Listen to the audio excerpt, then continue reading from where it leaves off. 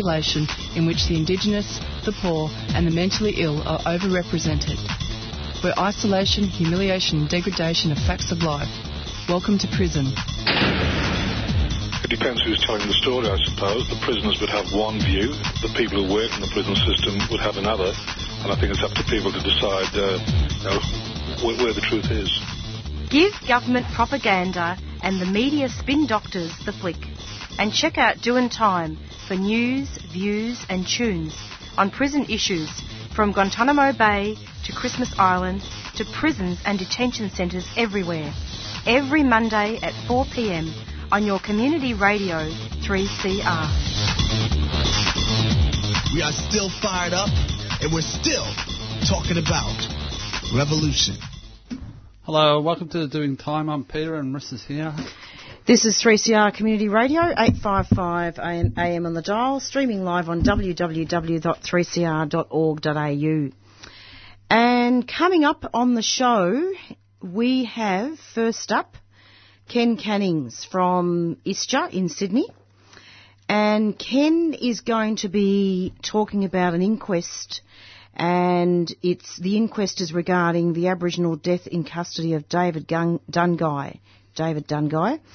It's a shocking video has just been produced showing prison officers restraining the inmate before death. And this actually happened a number of years ago now. But the inquest into the death in custody, they showed footage of guards restraining Indigenous man and injection of midazolam. And we'll talk more about this with Ken.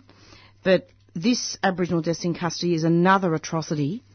And the video was played to a New South Wales coroner's court depicting 5 officers restraining a man who said 12 times that he could not breathe before dying.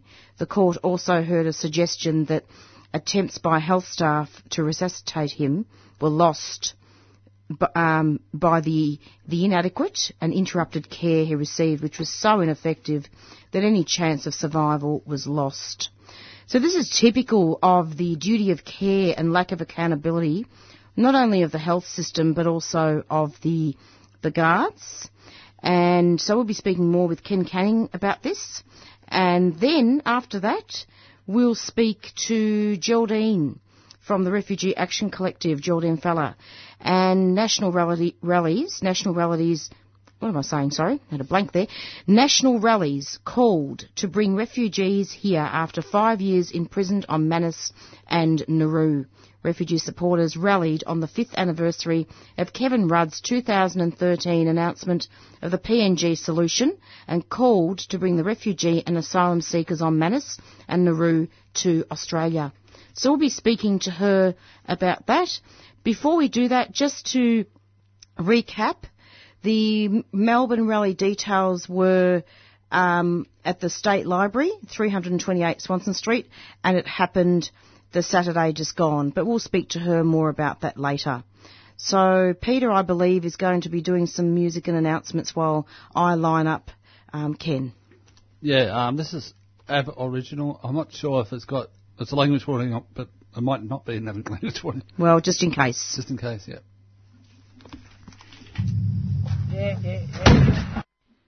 And you're back with the Doing Time show, and we're speaking now with Ken Canning. Hi, Ken. Hello. Hello, Ken. Ken. Yeah, good. Thanks for having us on again. Yeah. Thanks First so time much, I've Ken. done an interview on a train. Yeah. On the train. Oh, no. Oh well, the people on the train can have a bit of an education. Hope so. Well, it's not that noisy, hey? No, it's all right. So, Ken, just wondering if you could just talk to listeners about David Dungay, and I believe that there's been an inquest into the Aboriginal death in custody. I was wondering if you could just give us a little bit of background and a bit of an update as to what's been happening. Well, the background is on the 29th of December 2015, David Dungay got 2 packets of biscuits, Fabry biscuits, to take to his cell that were his property, and somebody decided that he shouldn't have them in his cell, and they called what they call the riot squad. They got another name, IAT, and they extracted him from the cell over these biscuits. And in a matter of a few minutes, he was dead. Midazolam, after restraining him with holding his body down and restraining his knees all over the body and chest and pulling the legs up and pulling his head back and having him scream numerous occasions, "I can't breathe," they hit him with midazolam and he was dead 90 seconds later, but the cause of death was actually asphyxiation. Now, 2.5 years later, we have a coronial inquiry, and it's in its second week now. I can't say too much about the coronial inquiry, but some things have become obvious. Sure. Where prison officers have been inconsistent with their versions of events and what happened. And, a simple question was put to one prison officer, what was the main problem? I said, well, there's not the biscuits in the cell. Quite simply, well, they put to him, well, why didn't you go and just take the biscuits off him? And, which seemed an obvious thing to do if that's what they didn't want him to have. The thing is, Dad was diabetic. He was using the biscuits to elevate his blood sugar level, which has been dropping. I don't know why they didn't want him to do that. That's something that hasn't come to light yet, but there's been a lot of things about the medical staff in there seem to appear to be more inclined to say that it was the prison officers who were at fault and vice versa. So I think there's a bit of blame shifting going on here, but it becomes quite obvious they just didn't know what they were doing. When you listen to some of the evidence, there was no training. None of them been training in the thing called restrained asphyxiation. So there's none of this, and although there were reports given to corrective services some years before this happened. I think it's really interesting, and just taking up your point about the lack of training, I've been actually reading some coverage from The Guardian, and indeed, I think it was... I think we've got some technical difficulties here. We'll get him back. Ken back. Yep. I'll put on a song. Okay. As Prime Minister of Australia, I am sorry. On behalf of... We're coming live to you from the Aboriginal 10 Embassy in Canberra as part of the Sorry Day Convergence. And here comes Gilla. How you going, Gilla? How's it going, Gav? How's it going, all you listeners down Melbourne? And you're missing a great time up here and a great day.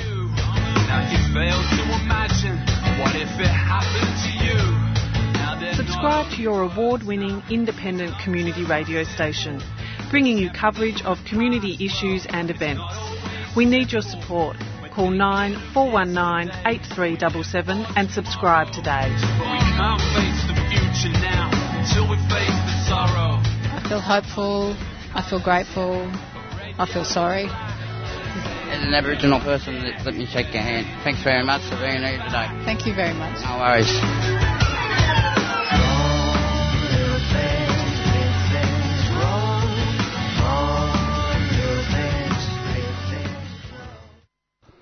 And you're with 3CR doing Time Show. I'm Peter and Rissa's here. We've just got Ken back on the line. Hello, Ken. Ken. Hello. Someone definitely doesn't want us to talk about Aboriginal deaths in custody. Hi, Ken. Got on the train. There he is. Yeah, Ken, it was a bit of lack of reception there. Terribly sorry there. No, that's all right. I was just saying to Peter that someone does, or the listeners, someone does not want us to talk about David. Yeah. Well, I think that with how I read it, they should be ashamed of themselves. I think when we're talking about a death in custody, I think that's too polite of a word. Absolutely. It's a killing or a murder in custody, and somebody has to be held accountable for this. When I saw the CCTV footage of what I call his execution, just on that alone, I would have had every last one of the people involved in that charged. Yeah, it's shocking. The Guardian ran it, so it's out there in the public. People have seen it. and I think people can be judged for themselves. That he is screaming that he cannot breathe. Yeah. And their answer to him is, if you can talk, you can breathe. What a callous answer to have. If you can talk, you can breathe. But you can hear by the tone in his voice, he's struggling to say, I cannot breathe. He's struggling, and he is gasping for breath. And in the CCTV, he becomes totally unresponsive. That was the time of his death. It's extremely They were standing there still strangling and hitting him with injections until he died. That is a state-sanctioned killing. Whether they want to ruled or not, that's what it is. And if they don't bring justice to these issues very soon, they're going to face the wrath of a backlash from the public. This is one that's been in the public eye. And there are a lot of people who are watching this very closely. Now, if I were the New South Wales criminal system or justice system, I'd be ensuring that somebody pays for this. The media has been all over this. It's all over. It's gone on. The video, CCTV footage of his death has gone all over America, so it's gone globally. And goodness knows where else it's gone. So, people are watching this one. And I think there's going to be a big backlash if we find yet again another man is murdered in custody and the authorities are not held accountable for it. Well, the video was actually quite shocking, as Peter said. Yeah. And indeed, Ken, correct me if I'm wrong here, but it was quite graphic footage, wasn't it? And it went for 8 minutes. It began with officers from an immediate action team at Sydney's Long Bay Jail rushing Dungai's cell and restraining him face down on the bed.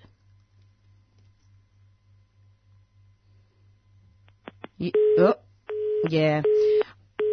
I think we'll, what we need to do, is actually perhaps call Geraldine. He's back, probably.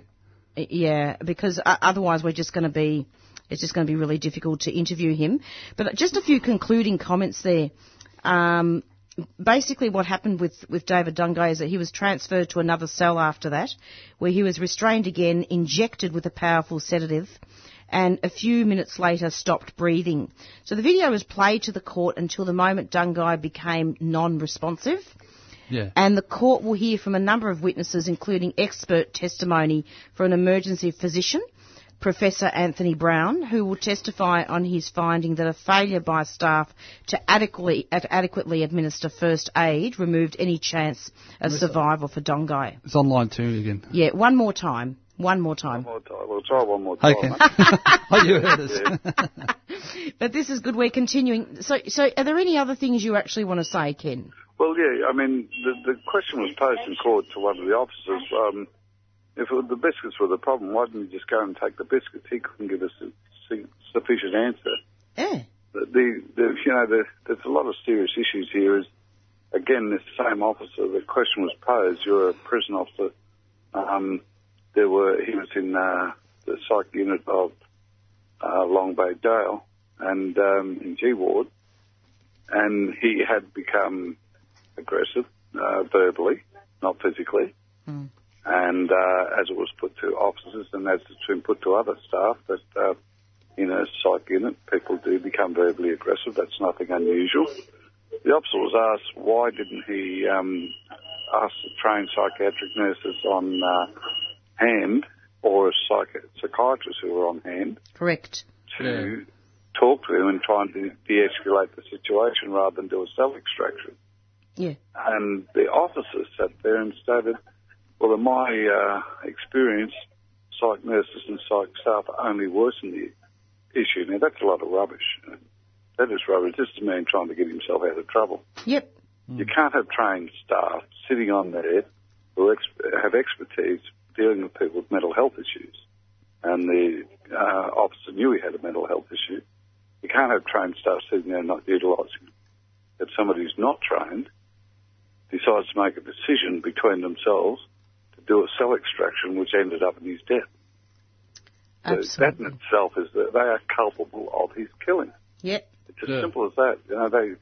If the coroner does not find some culpability from corrective services for the state of New South Wales, this will be, again, yet another injustice thrown down the throat of Aboriginal people in this in this country. We've had enough. It's been 14 years since T.J. Hickey was murdered at the hands of the police, and we still haven't been able to get a proper investigation into that. We have unanswered questions of why Rebecca Maher, 12 months ago, just over 12 months ago, was picked up in Maitland, no charges laid. 6 hours later, she's dead in a cell in Maitland. Nobody's been told why yet. This is killing because of one reason, our race. We're being killed because we're Aboriginal. And Miss Dew as well. Miss Dew, I mean, we saw the footage of that. We've got 2 graphic footages we've seen in the space of the last 12 months of people being executed, one by West Australia, one by New South Wales. Who's held accountable? Has there been criminal charges? I find it astounding that 230 years of occupation, we haven't had a police officer or a prison officer ever found guilty of the death of an Aboriginal person and given the higher amount of death. That's something that should be setting alarm bells off in the United Nations right now, but they don't care. They don't care about Indigenous peoples globally. They're only serving big business themselves. I mean, we've got 2 sides of Parliament, Liberal and Labor, who wouldn't even know David Dungay ever existed. But what do they have to take the biscuits away for anyway? Oh, because somebody decided that you shouldn't have them. I mean, it's ridiculous. We've got a person killed over 2 packets of savoury biscuits because somebody decided that he shouldn't have them. That he shouldn't have property, he was entitled to have them. Somebody's made a decision somewhere along the line that they didn't want him to have them. But then, the riot squad is called in to extract him from the cell. Yeah. This is unheard of. If you go back to 1978, we had the Nagel Royal Commission into violence against inmates in New South Wales prisons. They dealt with all this. They dealt with taking people from cells and how they extracted them from cells and how they brutalised them. They dealt with the illegal injections of prisoners. They dealt with all that in 1978. And you'd think all these years later they wouldn't be doing it. They're still doing it. Despite a massive Royal Commission into brutality against inmates in New South Wales prison system. It definitely is brutality, Ken. And in fact, one of the things that perhaps we do need to draw attention to listeners with as well is that apparently after council, the Commissioner of Corrective Services told the court via a statement through the lawyer that a number of policy and procedural changes have been made because of Dungay's death, including a new use of force policy. But I mean, what does that mean in practice? Well, they're saying things have changed, but they've had all the information about asphyxiation and holding people down for many years now. You'd think they would have made these changes a long time ago. There has been inquiries about this. Yeah, it's really crazy. And in fact, you were talking before about lack of training. Before it got cut off, Ken, about lack of training, and they've had experts telling them about positional asphyxiation, they call it. Yeah. And in court, though, an expert was saying he did inquiries past 1998. He had written in some 3 years ago reports of corrective services. So, it's all right. 3 years before the death of David Dungay, it's all right to say now that they're putting procedures in place. They had the information prior to the death, and they didn't lift a finger. They didn't train anybody in a positional asphyxiation. One person who was there on the cell extraction had been trained on positional asphyxiation, yet Corrective Services has been having reports about this thing for the last 20-odd years. It's very dangerous. How long do they have to be told? Exactly. Are these people just blatantly callous, or are they so bloody stupid that they can't read a report? Absolutely. Or do they just don't care? I think the latter. They just don't care. It's extremely dangerous to put someone in that position. Oh, it is, and it's been proven time and time again. Look, it goes back to the Commission. The brutes were let loose in the system, and they're still there. Exactly. And despite the fact that they've said all these years later that we... So now everybody knows where I'm at. I'm near Strathfield. And I think that's where we'll have to leave you, Ken, because we're running late for our next interview. Well, it's just a shame. I'll just leave with this. Last thing is the David Dungay Jr.'s family have been so brave. Good. And if any justice comes out of this, it'll be because of their fight for the injustice done to their son, uncle, brother. They've been standing up in the face of it, and if something comes out, they will be the heroes of the struggle. Yeah.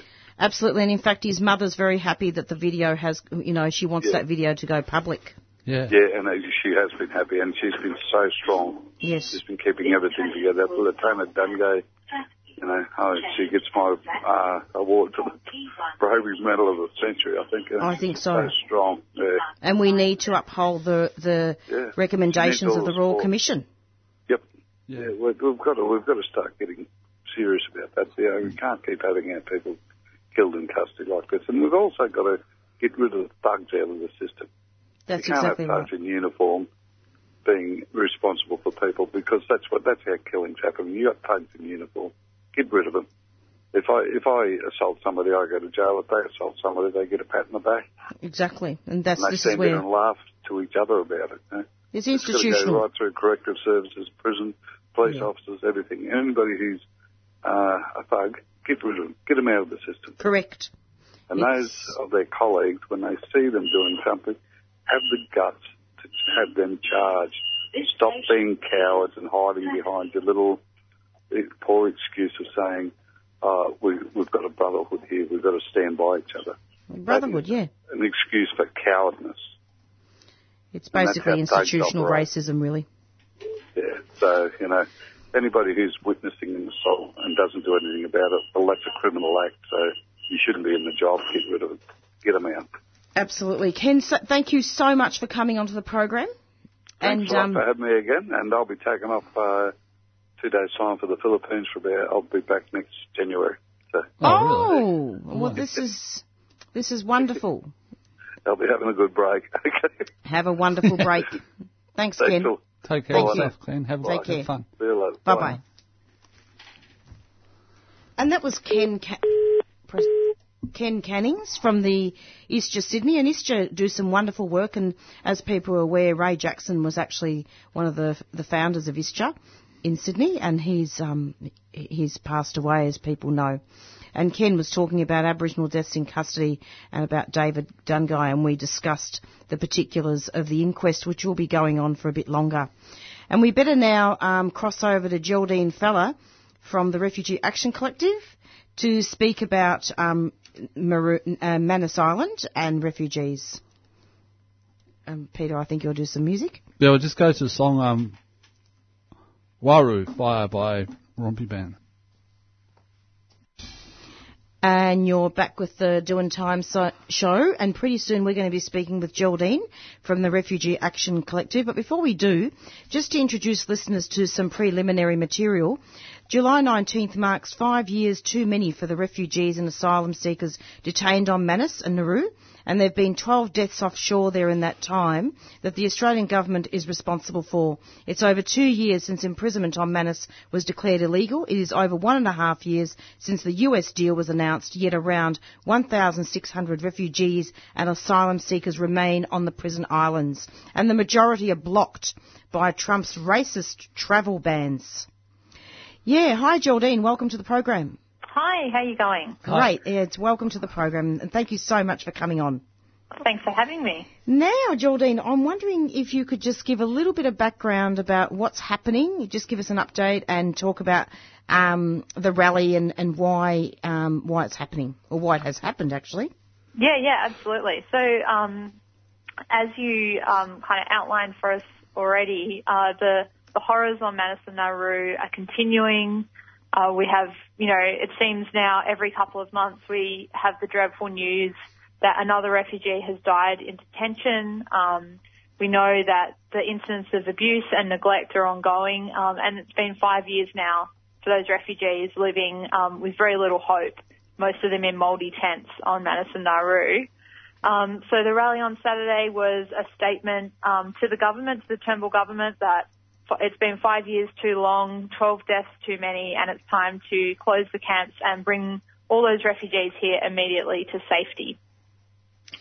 It really is appalling, Geraldine, and one of the things that I'm quite concerned about is that refugees and asylum seekers have been used so long as political footballs.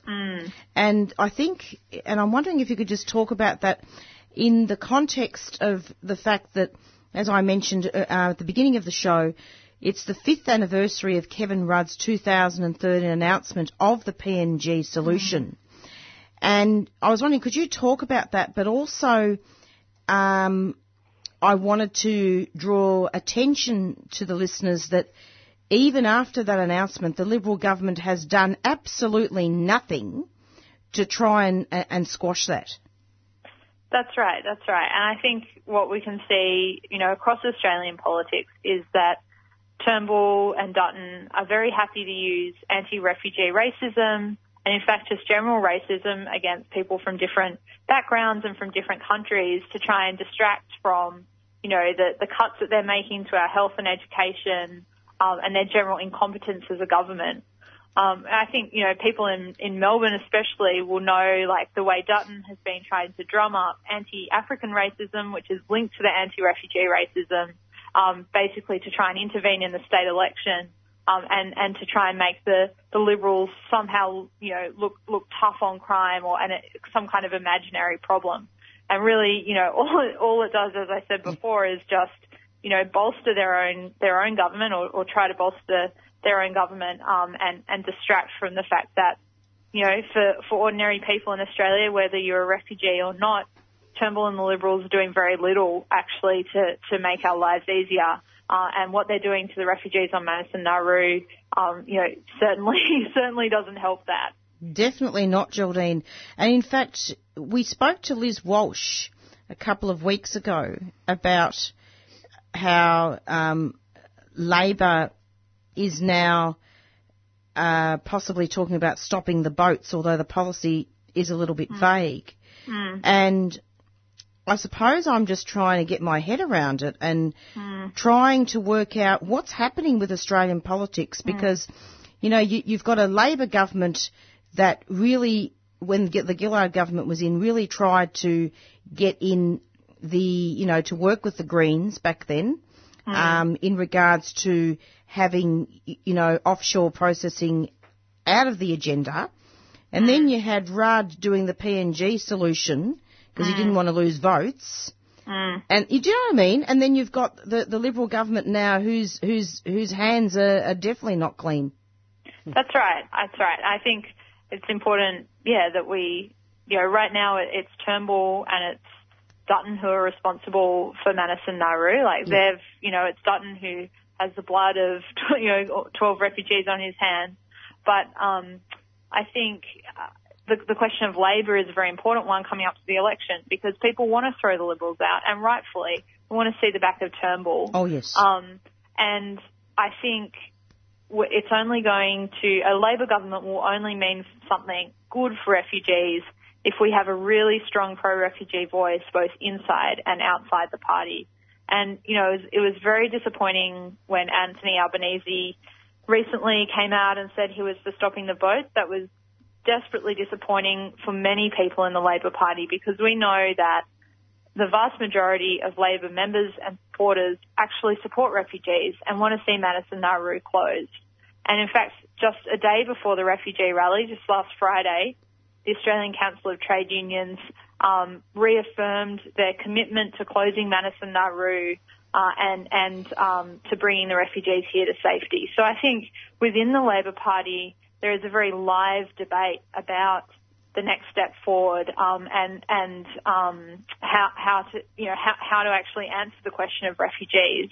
And I think what we have to do as a movement is to lift up those pro-refugee voices within the Labor Party, to bolster them, to tell people that if you're a Labor member and you support refugees, you are welcome in our movement, and we want you to speak out. And that's the only way that we're actually going to see real change. Yeah, because that's what I was reading about too that Labor does support refugees and asylum seekers, and indeed, don't believe in detention. Sorry, we'll say that again. Labor appears to support refugees and asylum seekers and don't want detention for them.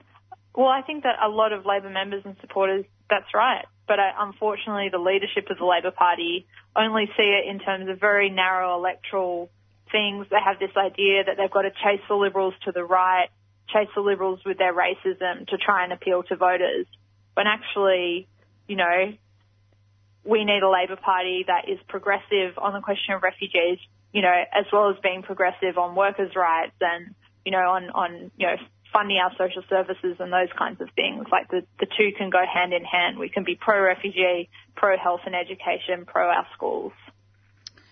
That's great. And in fact, of course, we can't forget our Indigenous people as well, that, that in a way, the Aboriginal people are refugees in their own country. And in fact, I'm not sure if you're aware of this, but Ray Jackson and a number of other Indigenous elders had a passport ceremony quite some time ago now, but that's been a legendary thing as well. Yeah, that's right. I remember going to something similar in Sydney when I lived there. Yeah. Yeah. It was wonderful, very moving. It was lovely, wasn't it? Yeah. But, I'm sorry, but I just couldn't help laughing today, laughing sarcastically. I have to say this on air. Malcolm Turnbull went to Tennant Creek. I mean, seriously, he's going to Tennant Creek. He doesn't even support treaty, right? Yeah. He goes to Tennant Creek to look at the social problems. Yeah. The social problems. What would he know about that stuff? Well, I'd like Malcolm Turnbull to go to Nauru and look at the social problems that he's created there. Thank you. If he wants to know about social problems. Why doesn't he go to Nauru? That's what I was going to say. So he goes to Tennant Creek, but he should be going to Nauru and Manus Island. Perhaps he needs to spend a night there. Oh, well, look, I'd welcome Malcolm Turnbull spending a night in a Māori tent on Nauru. In fact, he could spend more than a night there.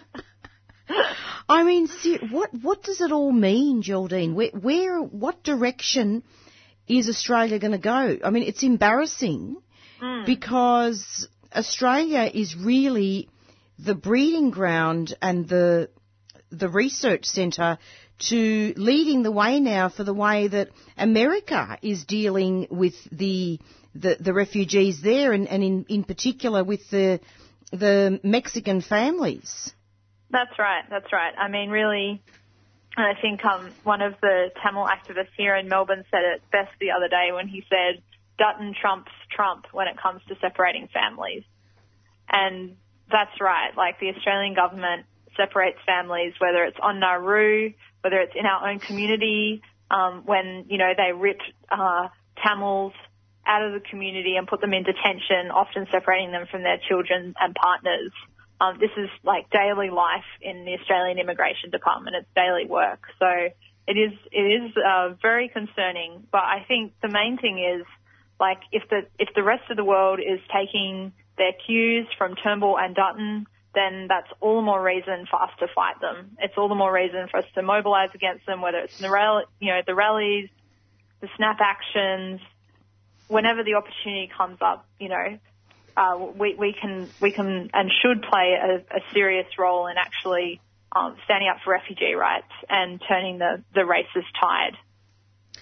And to quote from the Refugee Action Collective's own media release, Prime Minister Turnbull has rejected New Zealand's offer of 150 places per year, and neither he nor opposition leader Shorten have other third country options. That's right, yeah.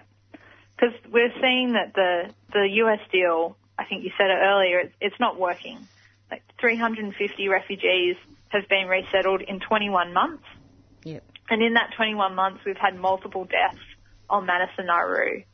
So, it's a completely unsustainable, unrealistic solution, especially, it's an impossible solution, in fact, for any refugees from countries like Iran or Somalia who, under Trump's racist laws, will never be able to be resettled in the US because they're from a Muslim country. So the US deal, it's a joke and it's completely unviable. The only solution, and Turnbull knows this, the only solution is to bring them here, and it's going to take a fight. But I think we can win it. I think so too. And look, do you have a couple more minutes, Geraldine? Yeah, absolutely. Fantastic. Because you touched on Anthony Albanese, and you were talking. He's the parliamentary leader of Labor's left, is he? Really? That's right. Yeah. Yeah. Well, yeah, and you were talking before about how he fell into line with Bill Shorten opposing time limits on off-share detention and supporting boat turnbacks. Now, it's interesting because didn't he say in 2015 that he couldn't turn back an asylum seeker boat at sea? He did. That's right. What's this about? Boats. Well, I think it's part of a general kind of crackdown on the Labor caucus, like seeing Shorten engineering votes essentially at conference to make sure that their position on refugees, that their bad position on refugees and on Manus and Nauru is maintained. And I think really what it shows is the growing gap between the membership of the Labor Party and their leadership. Because people put a lot of hope in Albo. They put a lot of hope in Albanese and think, and have historically thought that he represents a more humane face of the Labor Party. But this, Shorten, I think, is really trying to essentially squash that dissent there. But I do think that despite Albanese backflipping in that way, and it is a bitter disappointment to people, I think despite that there is still hope. And I think, like I said before, the Australian Council of Trade Unions have reaffirmed their policy, which is a very good policy that is about closing Manus and Nauru. It's about bringing the refugees here. The trade union movement at the rally on Saturday, we had a big bunch of flags from the CFMEU. I saw people from the IEU, people from the Nurses Union, people from Labour for Refugees. There is real dissent within the union movement and within the Labor Party. And I think, when people speak out and when people take a stand for refugees, whether it's inside the Labor Party or outside, that can have real change and it can shift it. Who were the speakers at the rally, Geraldine? So we had Lavanya from the Tamil Refugee Council, and Lavanya Thavaraja, and she spoke very well about the particular threat of deportation that Tamils in the community face. We also had Steph May from the Greens. We had Behrooz Bachani, who did a live cross for us from Manus. And we also read a statement from Luke Hilakari, who's the Secretary of Victorian Trades Hall Council. He read us a statement of solidarity. So he was unable to make the rally because he was really sick, but he sent us a very strong statement of solidarity and support. Thank you so much. The other positive thing is that I believe that Immigration Minister Peter Dutton has had to be forced by the courts to bring suicidal children to Australia. Yes, there has been a few instances of that, and we've also seen Ali, the refugee who was recently brought to Australia for palliative care. Lovely. And I'm glad you raised that, because I think these are all examples of where people standing up for refugees can really make an impact and help. So Ali, who was on Nauru, really sick, dying actually, and desperately in need of palliative care. The morning before he was brought to Australia for care, Dutton went on Sky News and said he would never make an exception for a person that opened the doors to I don't know what it opened the doors to, maybe compassion, but he wasn't going to have that. And doctors, I think 2,000 doctors signed a petition calling to bring him to Australia, and 25,000 other people. And as a result, he was actually brought to Australia. So I think there's quite a few examples like that where when people speak out, the government is actually forced to concede some ground. So it definitely gives some hope. And I believe there's around 130 children still on Nauru. That's right, yep. Damaged by 5 years imprisonment. Yeah. Actually, I have to. Yeah, look at this. The media. You guys have done an amazing media release here. I love it, and it's so informative. You know, you know how to really research. Labor must step up to refugee bashing and Trumpism in Australia. Yep. I love it. If UK Labor Jeremy Corbyn can do it in the UK, Shorten can do it here. Stand up to Turnbull and agree to put an end to the suffering. That's right, yeah. It's pretty cruel. Look, there's a lot of cruelty, isn't it? And, yeah, you know, we have to say that these are offshore political prisoners. Yeah, yep. Look, it's been a pleasure talking to you, Geraldine. Are there any final comments that you'd like to make about this? No, I think that's all. I would like to encourage any listeners to get involved in the refugee movement. Tell us how. Well, the Refugee Action Collective meets every Monday at 6:30, so I'll be on my way pretty soon tonight. And we meet on Elizabeth Street in the Australian Nursing and Midwifery Federation building there. So everyone's welcome, and they're open organising meetings. And you can find us on Facebook, flick us an email to find out more. And, yeah, really encourage you to get along. If you're a union member, we're having a special Unionist Refugees meeting next Tuesday. So send us, you can find it on Facebook, send us a message and we can give you more information. So, yeah, I think that's the main thing. If you're passionate about refugee rights and you want to see an end to the policy, then there's definitely a place for everyone in the movement. And when is the state election for the Labor state election? The Labor state, it's coming up. I think it's in November. I can't off the top of my head give a date, but it would be soon. Absolutely. All right. Well, thanks for your time, Geraldine, and keep up the good work. And what's the website for Refugee Action Collective there? Do you have that? It should be. I'll just I should have had it. I'm sorry.